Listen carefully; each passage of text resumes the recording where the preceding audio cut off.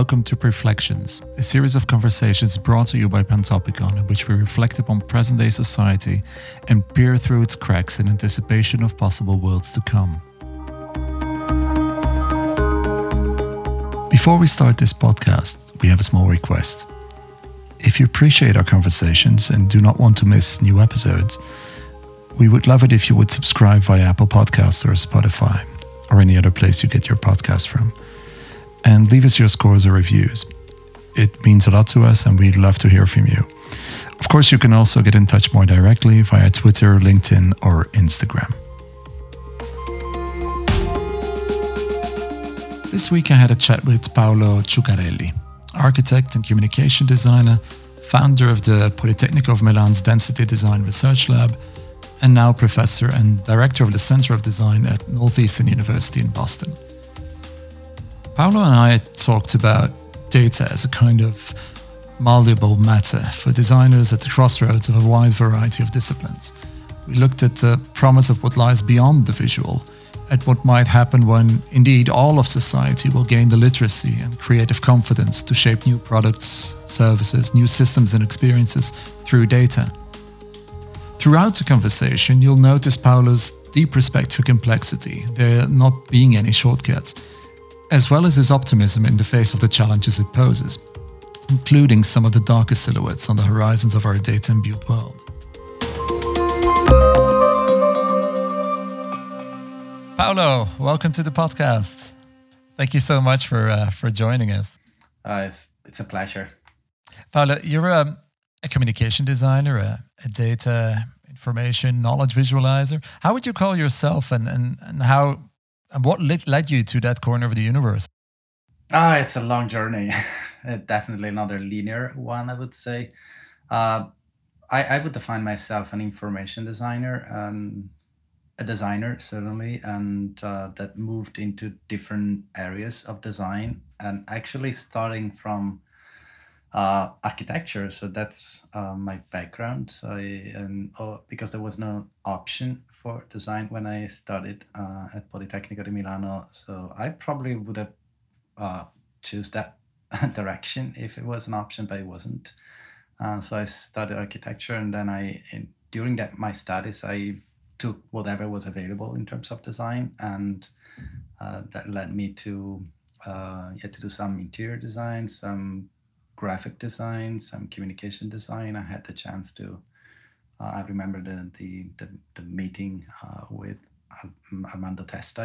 One of the most communication and advertising and graphic design has been always my passion. I wanted to be at a certain point a designer, like a visual designer in the advertising industry. But then, this was part of my passion, and the other passion was coding. So I started when I started to code with the technology available at that time when I was in the middle school.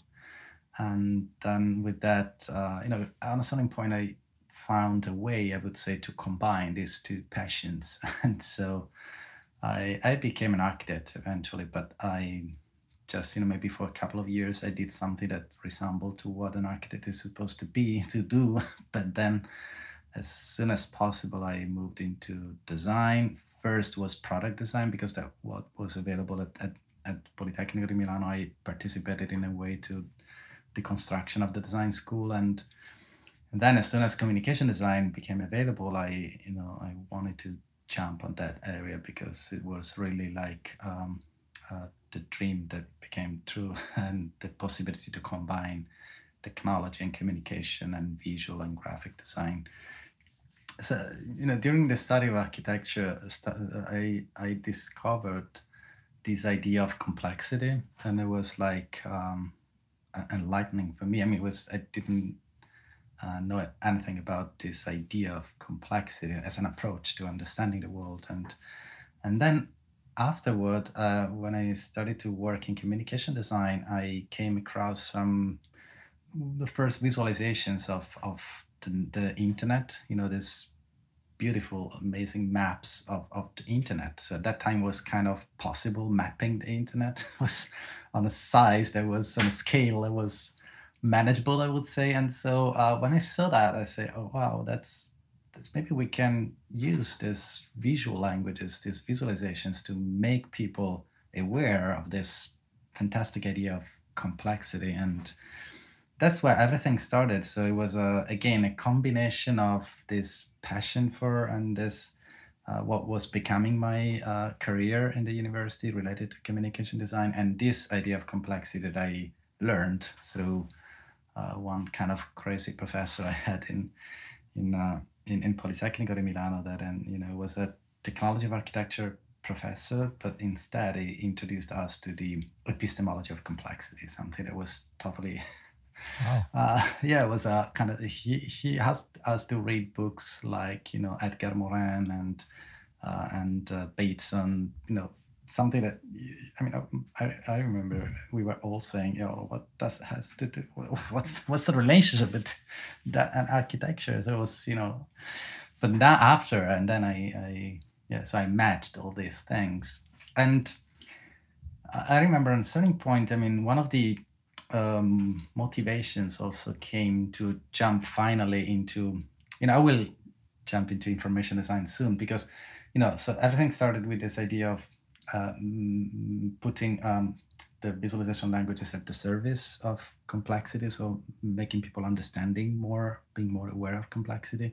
The sense making part of it. Yeah, exactly. Because it's mapping and visualizing complexity is not an easy task. And so on a certain point, I read a book that was it's written by it's an author. It's called Laszlo Barabasi, and actually now it's a colleague of mine here in Northeastern. It was called Linked, but it actually was a network theory explained in a very easy way. And so I read this book and I thinking to this idea of the visual languages, and so I decided on a certain point to jump into this. This making complexity accessible, understandable, and manageable by people that has to make decisions. And that's where I discovered data. So data was not part of my training and was not part of my passion for communication design, advertising, and but it was in a way part of my other passion about technology, computers, and coding. I remember was trying to code in assembly, was a kind of an hexadecimal decimal language with these computers that were becoming available in the 90s. And so now with this idea of creating diagrams for making complexity visually available, and so I discovered, together with the people that were starting to work with me at that point, as PhD students mainly, this possibility to use data in a way to feed these diagrams and to make them more meaningful, more compelling, more current, more alive. It's like if you build a skeleton, then you can put some flesh and blood in it with this data feeding it.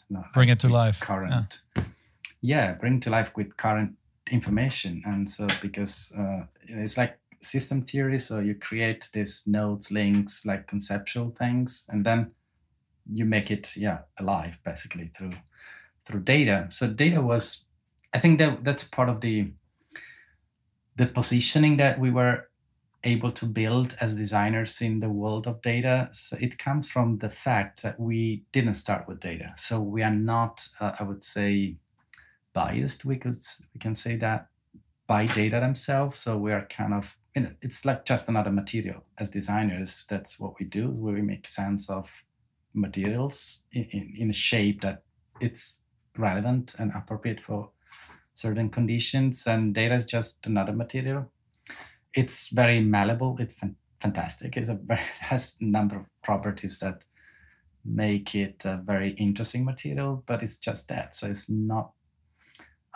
So that's, I think, it was very important. So having another mission, another goal, and to put the data at the service of that goal that is essentially much more human than technological as a goal. So we are not searching for efficiency. We're not searching for optimization. We're just searching for making those data useful and meaningful for someone, as as you do it as a designer all the time with other materials, other technologies, but it's pretty much the same.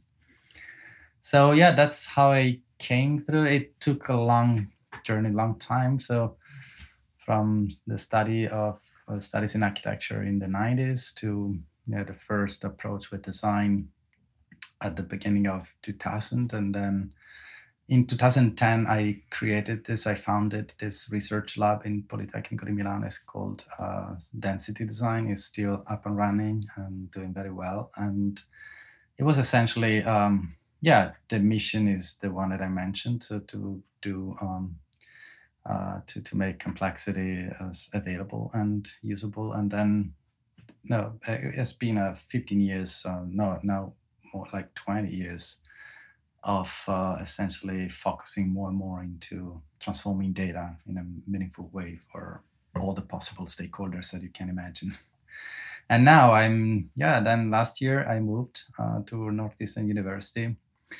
And I see that as a kind of a interesting circle because, as I said before, for some reasons I have colleagues here that were fundamentally inspiring my journey. So I had the possibility to discuss with people that essentially, remotely in a way, with their books, with their writings, it inspired my trajectory. And on the other side is a way to go back a little bit to my roots because I focused for 15 years on visual languages and data visualization, but now I think it's clear that is not enough, or better, it's an essential component, but the scope is becoming much bigger, and the stakes are bigger. So I think it's a good moment to take a step back, but meaning higher. So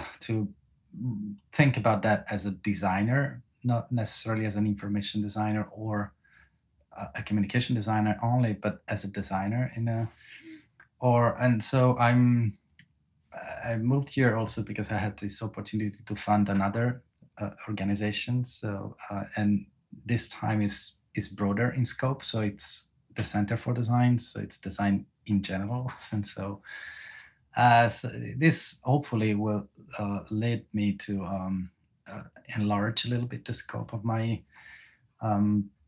my activity around data with this perspective that embraces design in the larger possible ways, meaning using also other languages or working on products, systems, environments, and not just bidimensional screen-based interfaces. So having an understanding of interface as something much bigger than that. Well, that's what I want to do. I mean, just thinking to that on a kind of a different level. And actually, I think that the sense of space and context and that you get when you study architecture is really something absolutely important. And yes, I think there was something very, very important in the education in architecture in Politecnico di Milano, but I think in general is part of the discipline, this idea of the space, of the context, and then how you shape the behavior of people. And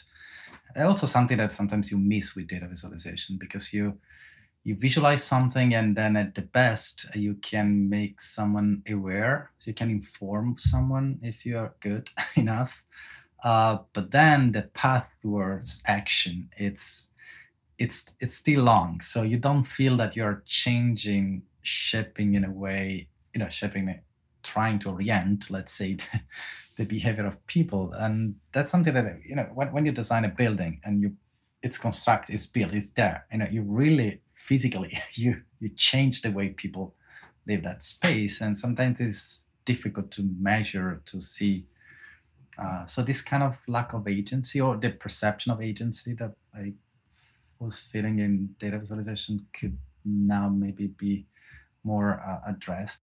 You mentioned about the influence, the very broad influence that architecture had. I think architecture, even as a field or as a bunch of fields, I would say, is a crossroads for other disciplines almost per definition. As you mentioned, in the space, it's where it comes together. It's where the human and the built and even various time dimensions come together. Is that kind of like a direction? This re-emphasizing the everything that's beyond the two dimensions that data visualization actually grew out of.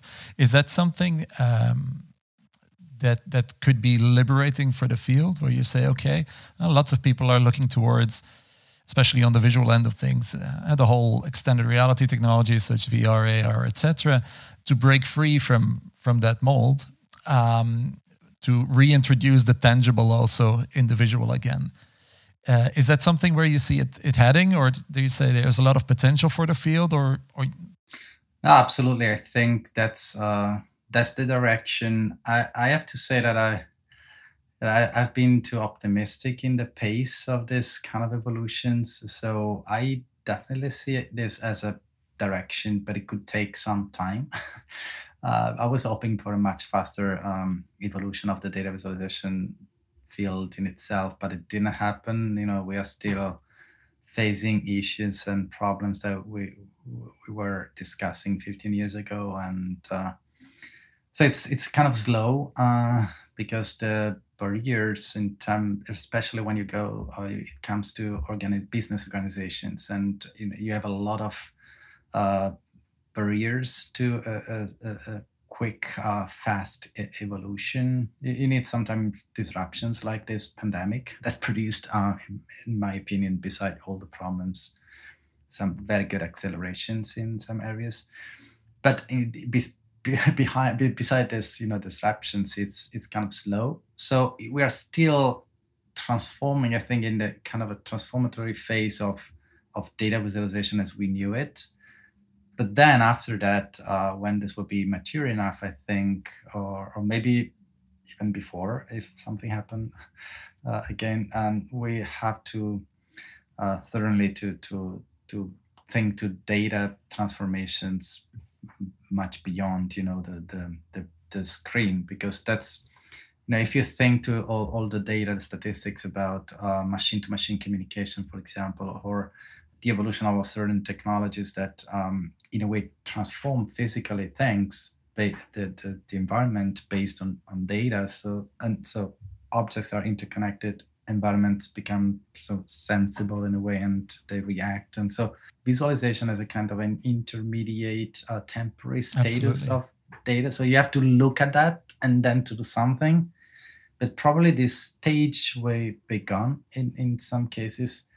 And so if we just stick on visualizing that, and so probably we'll not have, our positioning. And so we miss something. So it's basically, I think that in most of the cases there will be another way Yeah. to mediate data in the Well, but I experience. think it might even be a necessity at some Oh, point. sure, I yeah. mean, as you said, we're so infatuated with the visual that there has to be a moment in which we reach its limits, and where we say, okay, there's not enough sensory or cognitive bandwidth only in the visual if we want to move forward as people. So plus there's so many experiences that we don't fully develop any longer because of this focus. If you think about musicians and dancers and how they understand and make sense of the world through movement and sound, there's tremendous sense-making value in that, as well as in smell and the olfactory. But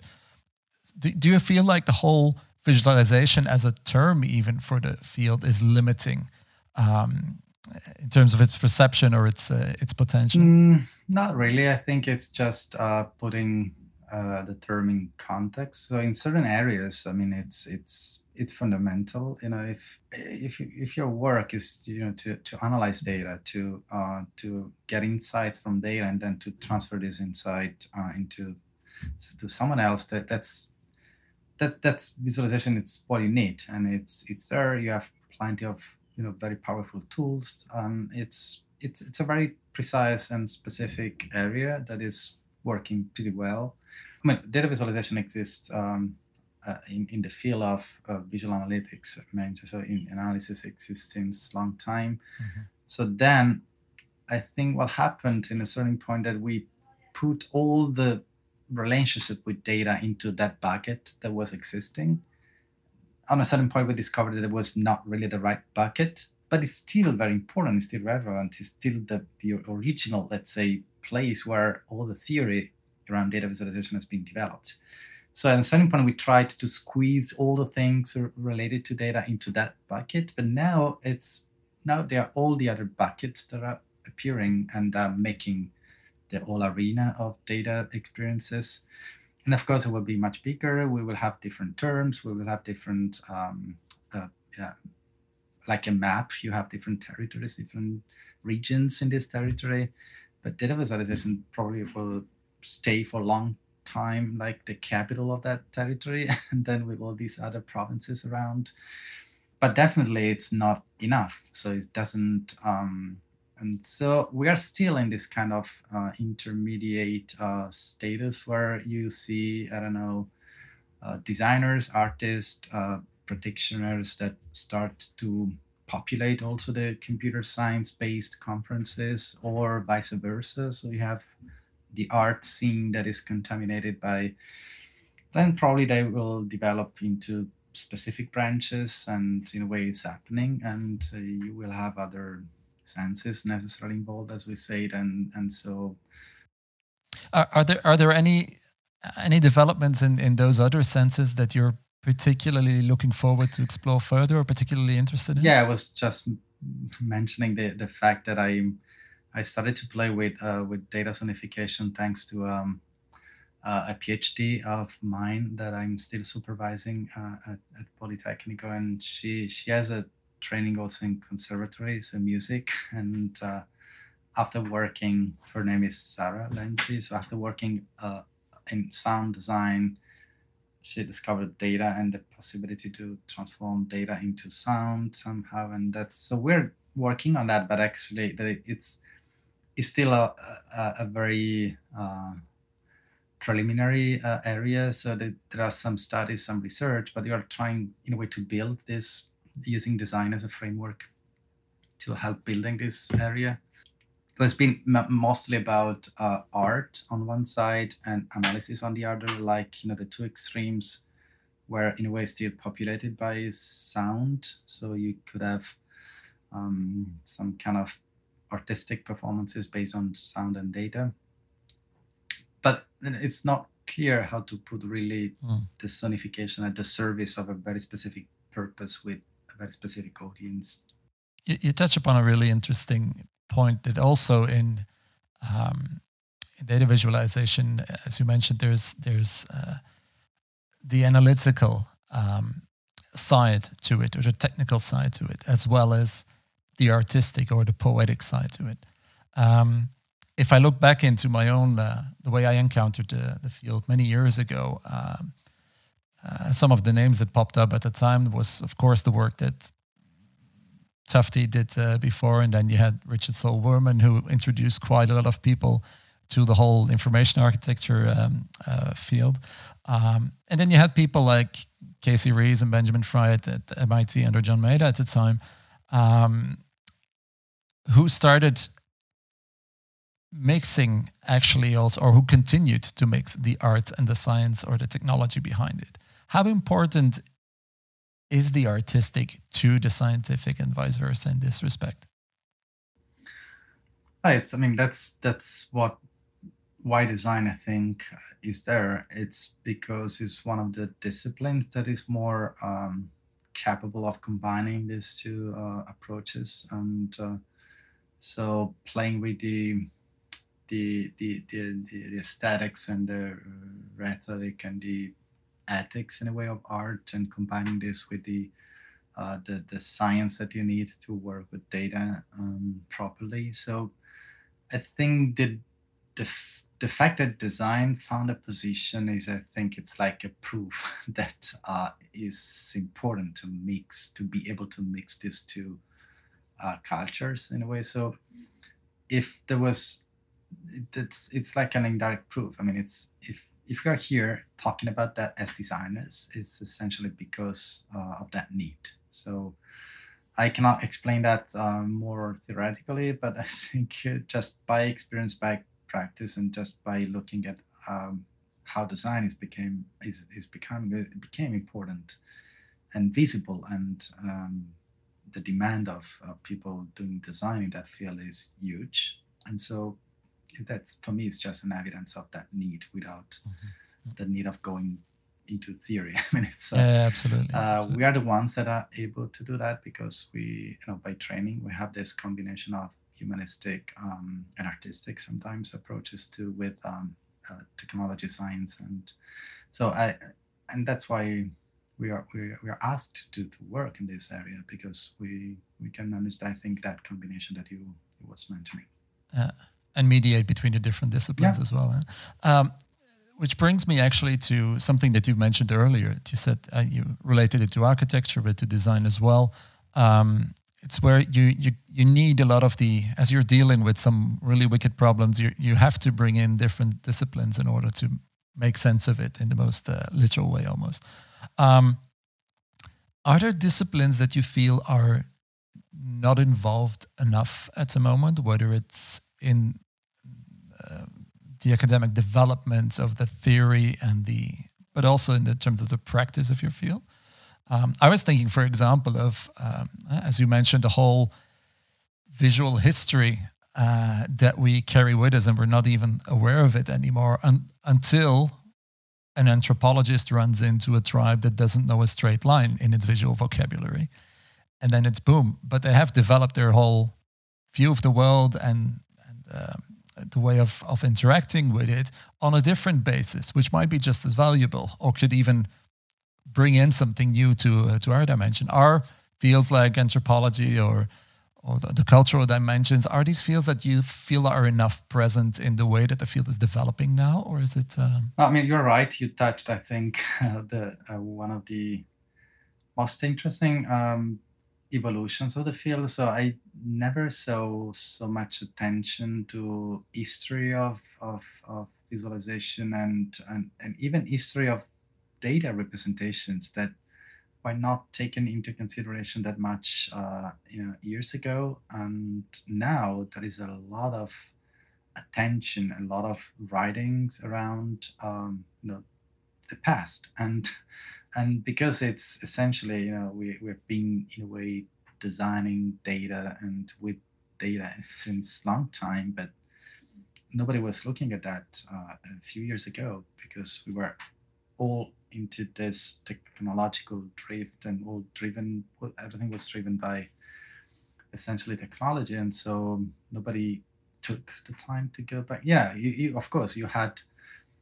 in every book there is a kind of a section, but now it's becoming much more broader and deeper, the investigation of the past, and so I see a number of key figures in the area of data visualization becoming passionate about these old books about that you have since a couple of centuries ago. I have pieces where you could find interesting ways of representing data, and that's something that is happening. So it's true. I mean, it was a kind of a gap in this in a way, looking at the history, looking at the also on the culture of representing data, because it was strong even in years ago. It's not new, definitely something that has a very long history, very dense history. Saying that it's really possible that you find someone that had a similar problem in the past. I mean, if you look at what, for example, the statistical offices in France were producing in the 19th century, you find pages of these statistical atlases that are just amazing. So, I mean, there's plenty of knowledge that you could really delve into before producing your own idea. As a teacher teaching the next generations, Paolo, there's a lot of emphasis lately about skills such as critical thinking, being better equipped to deal with complexity, different way of problem solving, the so-called 21st century skills, as if they weren't important before, but that's another discussion. How data literate will society, being both the experts that you're training as well as the general public, need to be in the future, according to you? Or are there other skills or attitudes that are required and that we're perhaps lacking in education today or failing to teach? Yeah, at a certain point, someone proposed to bring statistics on the kind of primary level of education. I'm not sure that's the answer, but certainly, you know, talking more about what data is and how data is shaping our experience and our life. I think it's important in general, and also having some kind of technical, very basic technical skills to manage that. But I think it's mostly about the nature of data. I think that is important because that's really kind of a misconception that is still pretty much present. Could you unpack that concept for us, the nature of data? Well, it's I think it's one of the major problems nowadays, and that create a huge space for misunderstandings and possible. Um, so yeah, basically, we are for a long time we just relied on the idea that data is given, so it's something that it's there, and it's like maybe probably thinking to the literal sense of data, so it's from datum, so it's given but it's not given. So but for most people, I mean, it's the truth, so it's objective, it looks objective pretty much because it's based on scientific languages, something that you learn from school, and so it's math, it's geometry, so that's something that really looks true, and it's perceived as true, and it's perceived as not there's no question, it's there, but that's not true. I mean, and something that is becoming more and more evident, but it's not diffuse enough. I think this idea of data as a construction, is a construction, is built by human beings for certain reasons, for in a certain moment, with a certain purpose, with a certain framing. I mean, it's clear that data is framed, but nobody sees that frame. So it's kind of invisible, and that's maybe another interesting area for visualization. So making that frame, not just the picture, but the frame also visible, and so you don't see it. And so that brings to a number of incredible issues, and misunderstandings, meaning that you really don't understand what is the problem, what is the point, what is the issue in what you see. And so that's one of the thing I don't know how, but we should work on that in terms of literacy. So literacy doesn't mean only providing the tools, the basic statistical functions to play with data. Of course, that's important, because if I'm a government and I say to you that I made that decision because of that data, so you should be able to question those data. Also knowing that it's not the truth. It's just there is this very interesting definition of what a visualization is that I got in a book wrote by a mechanical engineer that graduated at Harvard. And it is a book, I think the first edition was in 1914, so the beginning of the 20th century, and is a book about the graphical representation of data. And Brinton, that's the name of the author, it refers to visualization data representations as visual impressions. And he was talking about in that book the need of being optimistic, when you represent data that are that wants to convey the behavior of a stock in the market to a stockholder. So I mean, he said, it's the stockholder. We have to be optimistic towards the future, and you want him to invest or her to invest. And so you have to present the data in a way that looks optimistic. Now, it was a mechanical engineer. He graduated at Harvard. It's probably a serious person, and he said, that's just a visual impression. So let's play with that in a way that it's fulfill the purpose. Then the point is, is that purpose evident? And so that's, I think, something that we also should learn. Is it ethical? Huh? I mean, ethical. I mean, you could read the same thing in what was it called, that book again, How to Lie with Statistics? I mean, yeah, but it's inevitable. So that's why I'm really easy with that. So there is nothing like the truth. I mean, there is no visualization that is true in a way. So it's, if you think, when you do a trend line, I mean, you are using two axes, and those axes there's no standard. I mean, you can make those axes, as long and large as you want, but it changes a lot the perception of that phenomenon.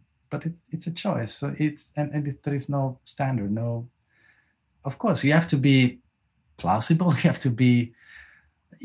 But that's part of the responsibility of creating a chart. And it's not. Even if you don't want, you're orienting in a way the perception. So the problem is that maybe making that inevitable decision evident. So that's maybe the point. So. But I think that contextualized view of not just the data, but also the way that your representation, your impression of the data is gonna be used or might be used. I think those are the kind of questions that a lot of people, especially in these days with the growing discomfort of what's happening in tech at the moment, without asking those questions, is actually it's what makes people feel uncomfortable. And so there's a lot of talk about, it's a growing discourse about tech developers, for example, not asking critical enough questions about the use and the misuse of their technologies. And in a way, this is a technology as well. It is. So there's a lot of worry also about the mass customization of manipulation, as they call it, or AI's algorithms being based on training data that replicates our human biases or of a certain era. So there seems to be this underlying belief also in your line of work that, as you mentioned, sight precedes insight precedes action. So a better view on things is likely to improve the outcome of our actions.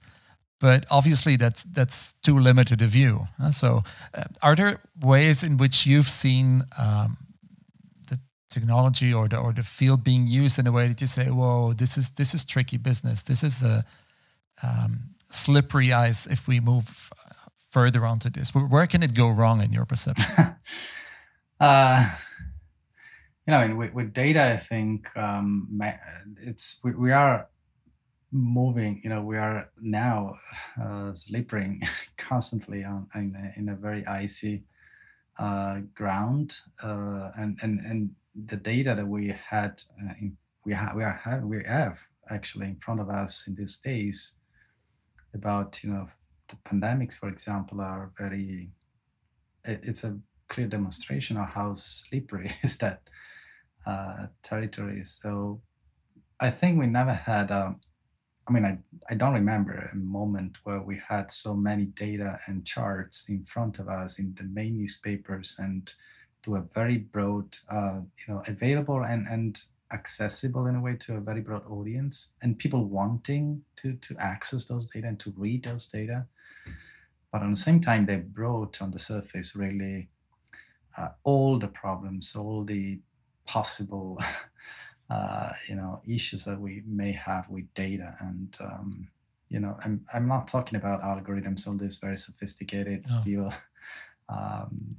But even at the most basic levels, I mean, if you look at politicians stumbling over the statistical information, even at the most simple versions of, it's so clear that we are really on the border. So we have to I think we have to make a decision on how really we wanted to present those data to people in a way that they don't, because these days we saw how this could really easily lead to bad actions or actions that harm people in society, and just because you wasn't able to convey all the context or of the data that you was presenting. So I think it's really evident now. We see the eyes, we see how slippery this could be, and we are on that now.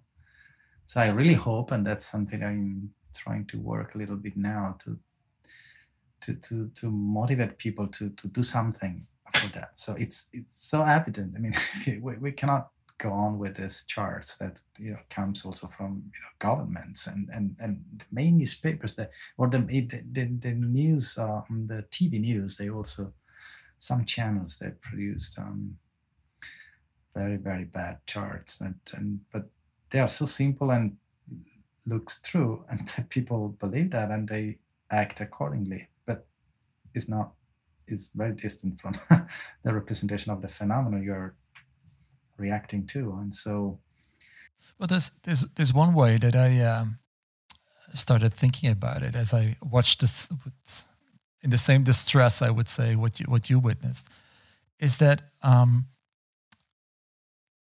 in an accelerating society, it seems that people are looking for shortcuts through the complexity, and they resort to these kind of tools and others. So, in a way, that there is this need to enhance ourselves as human beings, as society, to make sense of ever more and more complex signals and data, just to be able to function, to make better, more informed decisions, to steer ourselves towards a better future. So technology, like always, becomes this way of enhancing ourselves, of the extension of man, as McLuhan would say, a shortcut to these capabilities.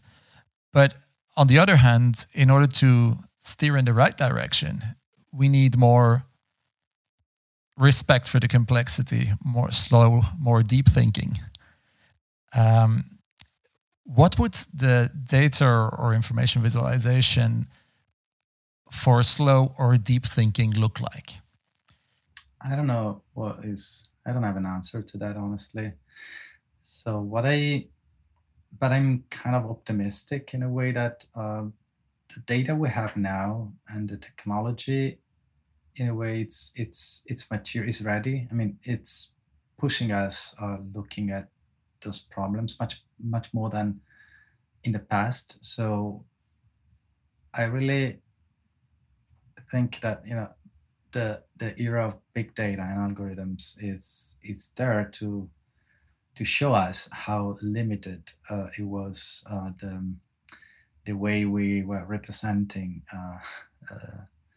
the data itself. I mean, it's as you said. I mean, we need shortcuts, we need models, we need simplification. But I think now it's evident that it's too simple in what we are looking at, and so all the struggle that I see in companies and organizations that are trying to, as they say, to create value out of data, is because they don't have the right models, the right shortcuts. The shortcuts is too short and it's too direct, and so when it's like a paradox. I mean, if you think to the investments and the advancements that we have in data technologies and all this, also in terms of knowledge, and then you see how those data are then presented and managed when it comes to make decisions, because of course the experts, they know all the issues and all the problems, but then you have to put this data in the hands of decision makers and policymakers, and that's where the shortcut it's a problem. So, and because that's this crisis of the shortcut is started with exactly with this idea of complexity, to go back where we started, but we are still digesting that, and especially in certain areas it's not at all something that it's even not there. I mean, it's, if you look at some of the dashboards or the scorecards, or how do you call it, that people use this very high level to make decisions, that's not possible. I mean, that's not a representation that give any justice to the complexity of the phenomenon behind. And so I'm optimistic on one side, and that it's that we are working, the ground, in a way, it's there, it's ready, it's boiling, but then on the surface, I mean, we need an interface, broadly speaking, that is capable to create a meaningful and effective link with this ground. Yeah, I sometimes feel like the underlying strategy of the shortcut or of the speeding things up is the one that ought to be challenged through the technologies. For example, if you look at also in the arts, there's a whole history of artworks that actually slow you down. They require you to take a step back to see the bigger picture. They require you to follow a narrative line. As soon as you go for the shortcut, you're thrown out of the experience, and you feel the frustration. And I sometimes feel like this is maybe what we're looking for in these kind of technologies, like that they force us somehow, that they protect us from ourselves in wanting to go ever faster and ever more superficially. Well, that's a totally very interesting discussion. I mean, it's could be long, but it's this idea of slowing down. It's becoming a discussion also in the design field. This idea of creating frictions on purpose, to slow down. And I think that's certainly also something that's really interesting for data to create. But that's the problem, is that you have to have an answer. So when people say, okay, he's a CEO, he doesn't have time. I say he because usually he's a man, but it doesn't have time. So so what is the answer? I mean, okay, so let's reduce the complexity of what I think I'm showing. Or maybe, maybe the problem is that we weren't able, or we've not been able so far to create the right experience. There was, because if you don't provide value, of course, people would not give you attention and will say, okay, what's the point? I'm wasting my time. So, but if we should design in a way an interface that is able to get your attention, and but in a kind of a constant dialogue. You should provide something, otherwise all these people are rushed by time, and of course it's part of the game. They will find an excuse not to look at your visualization, and so that's a really, really tricky trade-off. So it's something that we experienced, for example, also with we worked for a certain number of months we created a format with a research lab in Milano with the Corriere della Sera for representing complex phenomena with data to people. And it was a constant trade-off, and sometimes we failed. It was too complex, and people but we really try to have both, to represent the complexity of the cultural phenomenon and to make people reading.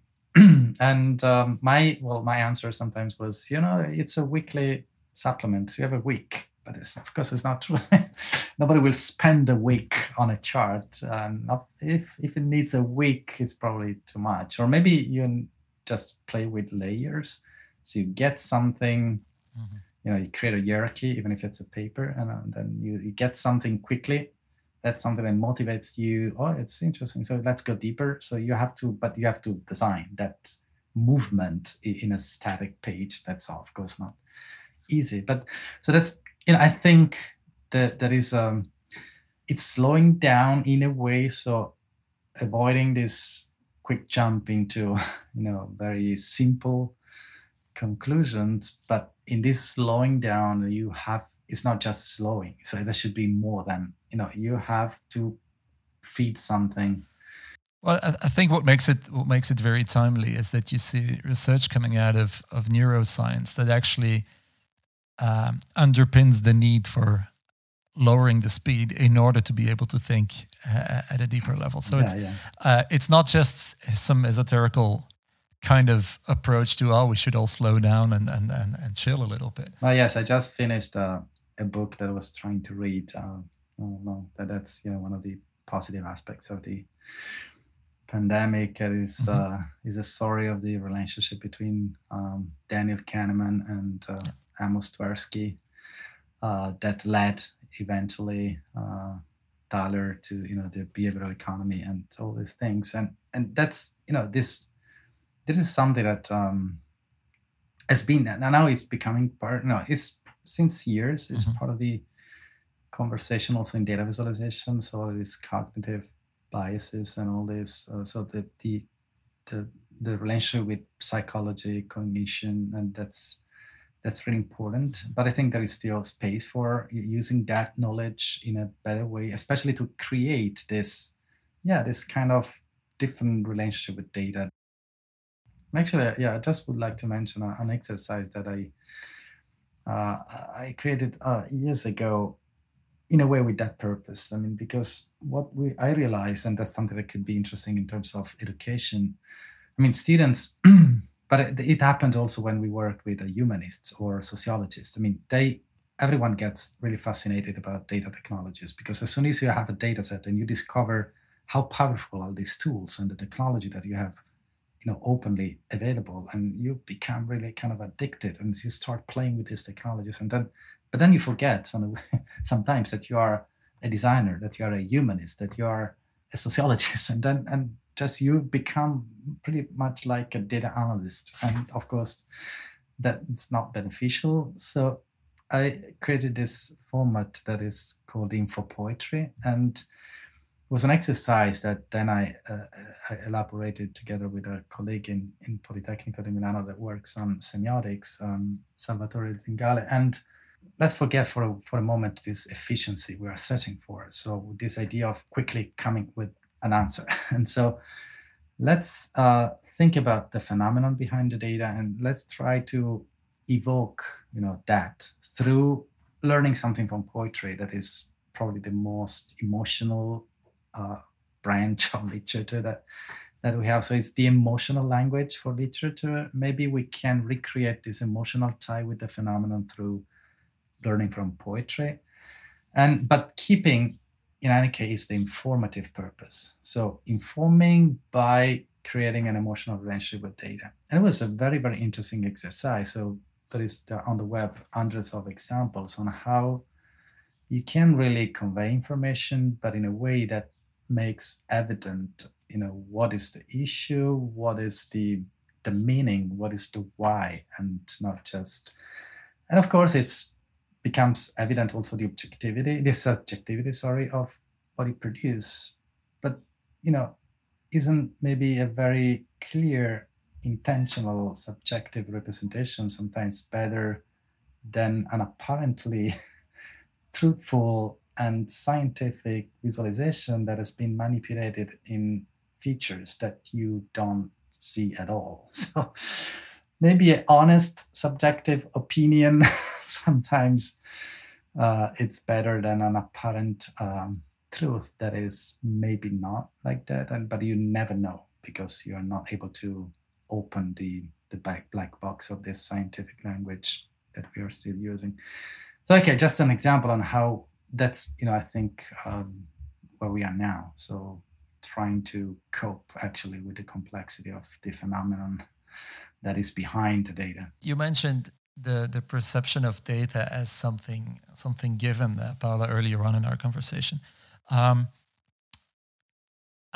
One thing that we run into quite often these days, working with organizations from our studio from Pansopicon, is that when we bring up the potential and the challenges of data, big and small, AI, any of these things, there's one phrase that always pops up at some point in the conversation, and it's when the organization says, well, we have so much data, but we're not doing anything, or at least we have the impression we're not doing enough with it. Obviously, there are issues of data hygiene or the preparation for it to be usable, all these kind of things that need to be processed. But where do people start? What are the questions that they ought to be asking themselves as they embark upon this journey to lift themselves out of the data swamps, as one might say? Where should they start according to you? How do you turn data into gold, basically? I don't like the metaphor of gold for data, but that's something else. It always leads to problems. No, I think that's something I've been pushing a lot all the time. So to involve someone in the discussion around data since the beginning, and this has been a problem for me, for us, for a long time, not being able to start in conversation when the question was still under construction. So more often than not, you're asked to to make a point. Yeah, to shape data or to become part of the chain in a kind of a later stage when, in a way, data have been already shaped or organized in a way that inevitably, some questions are not possible anymore, or some or some other answers have been embedded, maybe unconsciously into the organization of data. So what I think is essential is to force people to go back and back as much as possible at the origin. And so I'm really happy when we are asked to intervene on a very early stage. So when people, for example, even didn't start collecting data, so they have a problem or they just wanted to start. And so I've been lucky enough to have people asking for, should we start collecting those data? Do you think this will lead to somewhere? And that's I think a very good way to approach the problem. So why are we doing that? And sometimes, it's not a technical question; it's a cultural question, is a design question. So, and I remember I read an interview to the former CEO of Vodafone somewhere. I think it was in a Google magazine, and years ago, if I think it was 2013, I remember well. I mean, it was asking, why should I record that data? So what is the point? I mean, it costs money. It's so if you give me a reason to do that, but not technical. I mean, what need this could serve? What experience can I open for?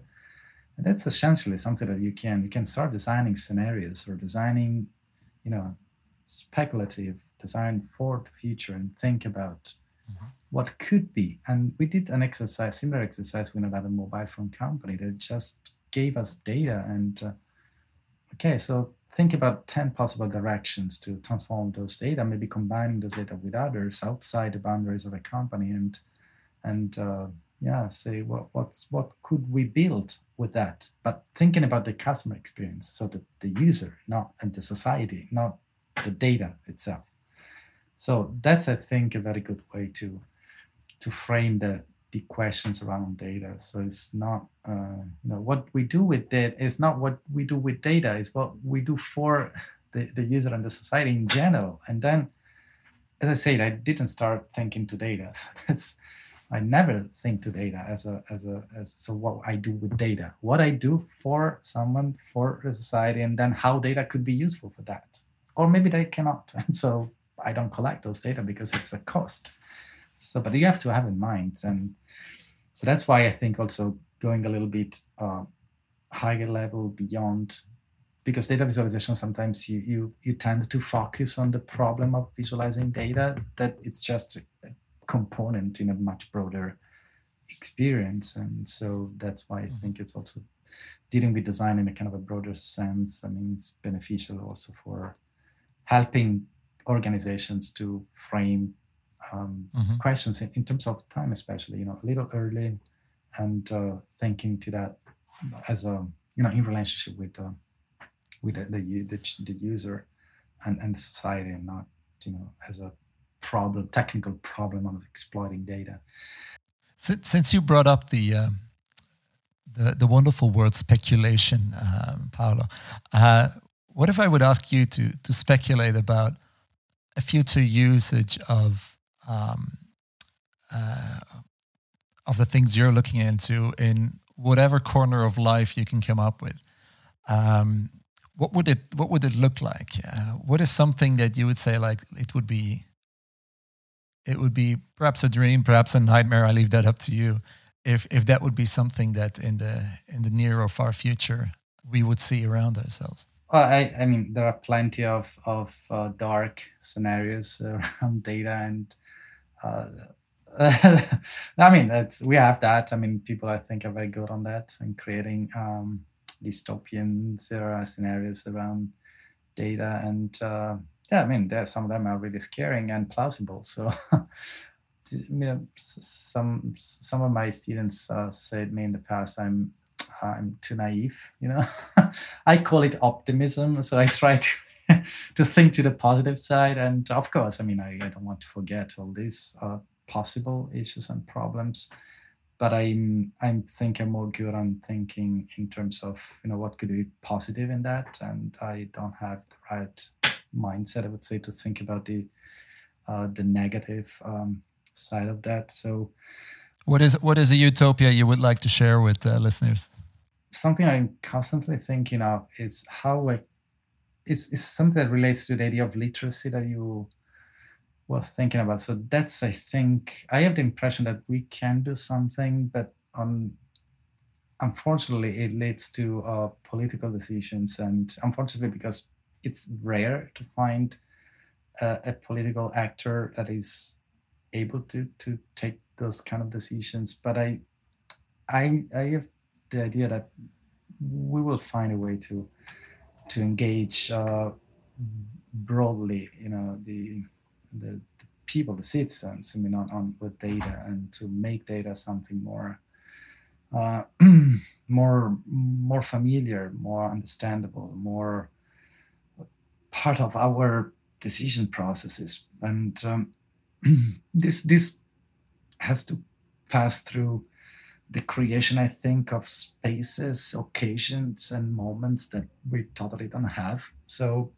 because you can have the tools, I mean, we developed an open tool to create, and that's something that is useful, of course. But if you don't create the occasions, the moment, the experience to make really people confronting people with data in a constructive way, that really will not happen. I mean, it's kind of passed, through school, through civic engagement, through how do you govern a city, or so that's.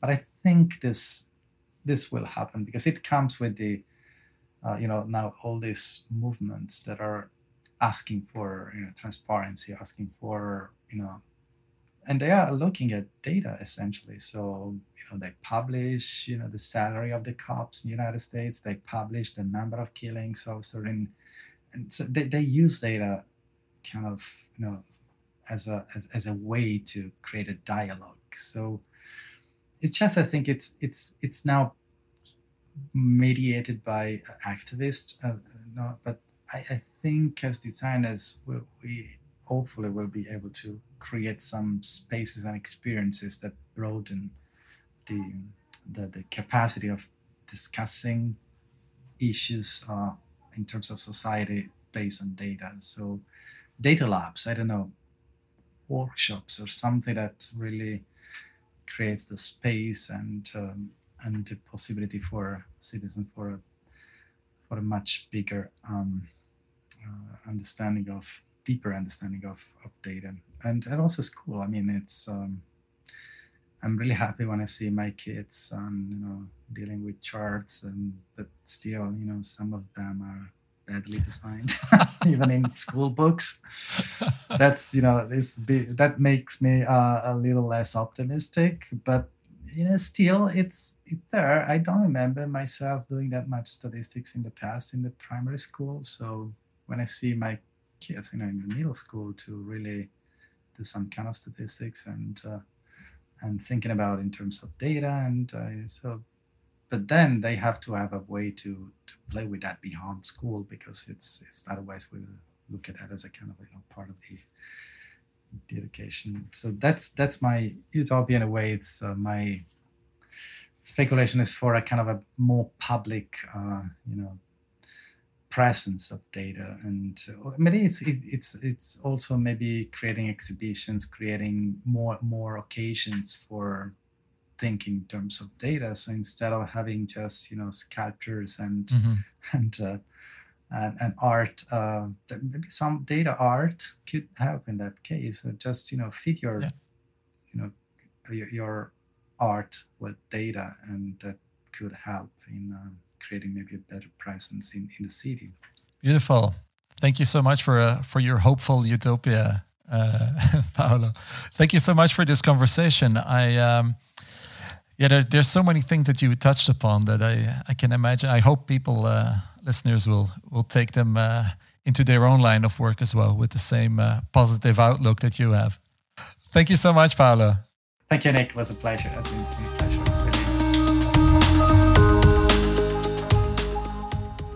Thank you for listening to yet another episode of Reflections. If you enjoy our podcast, we would love it if you would head over to Apple Podcasts and rate us. And to continue the conversation, feel free to get in touch through Twitter at Pantopinik, Pantopinik. And you can find Pantopicon, our foresight and design studio making this podcast possible, at Pantopicon BE, Pantopicon BE.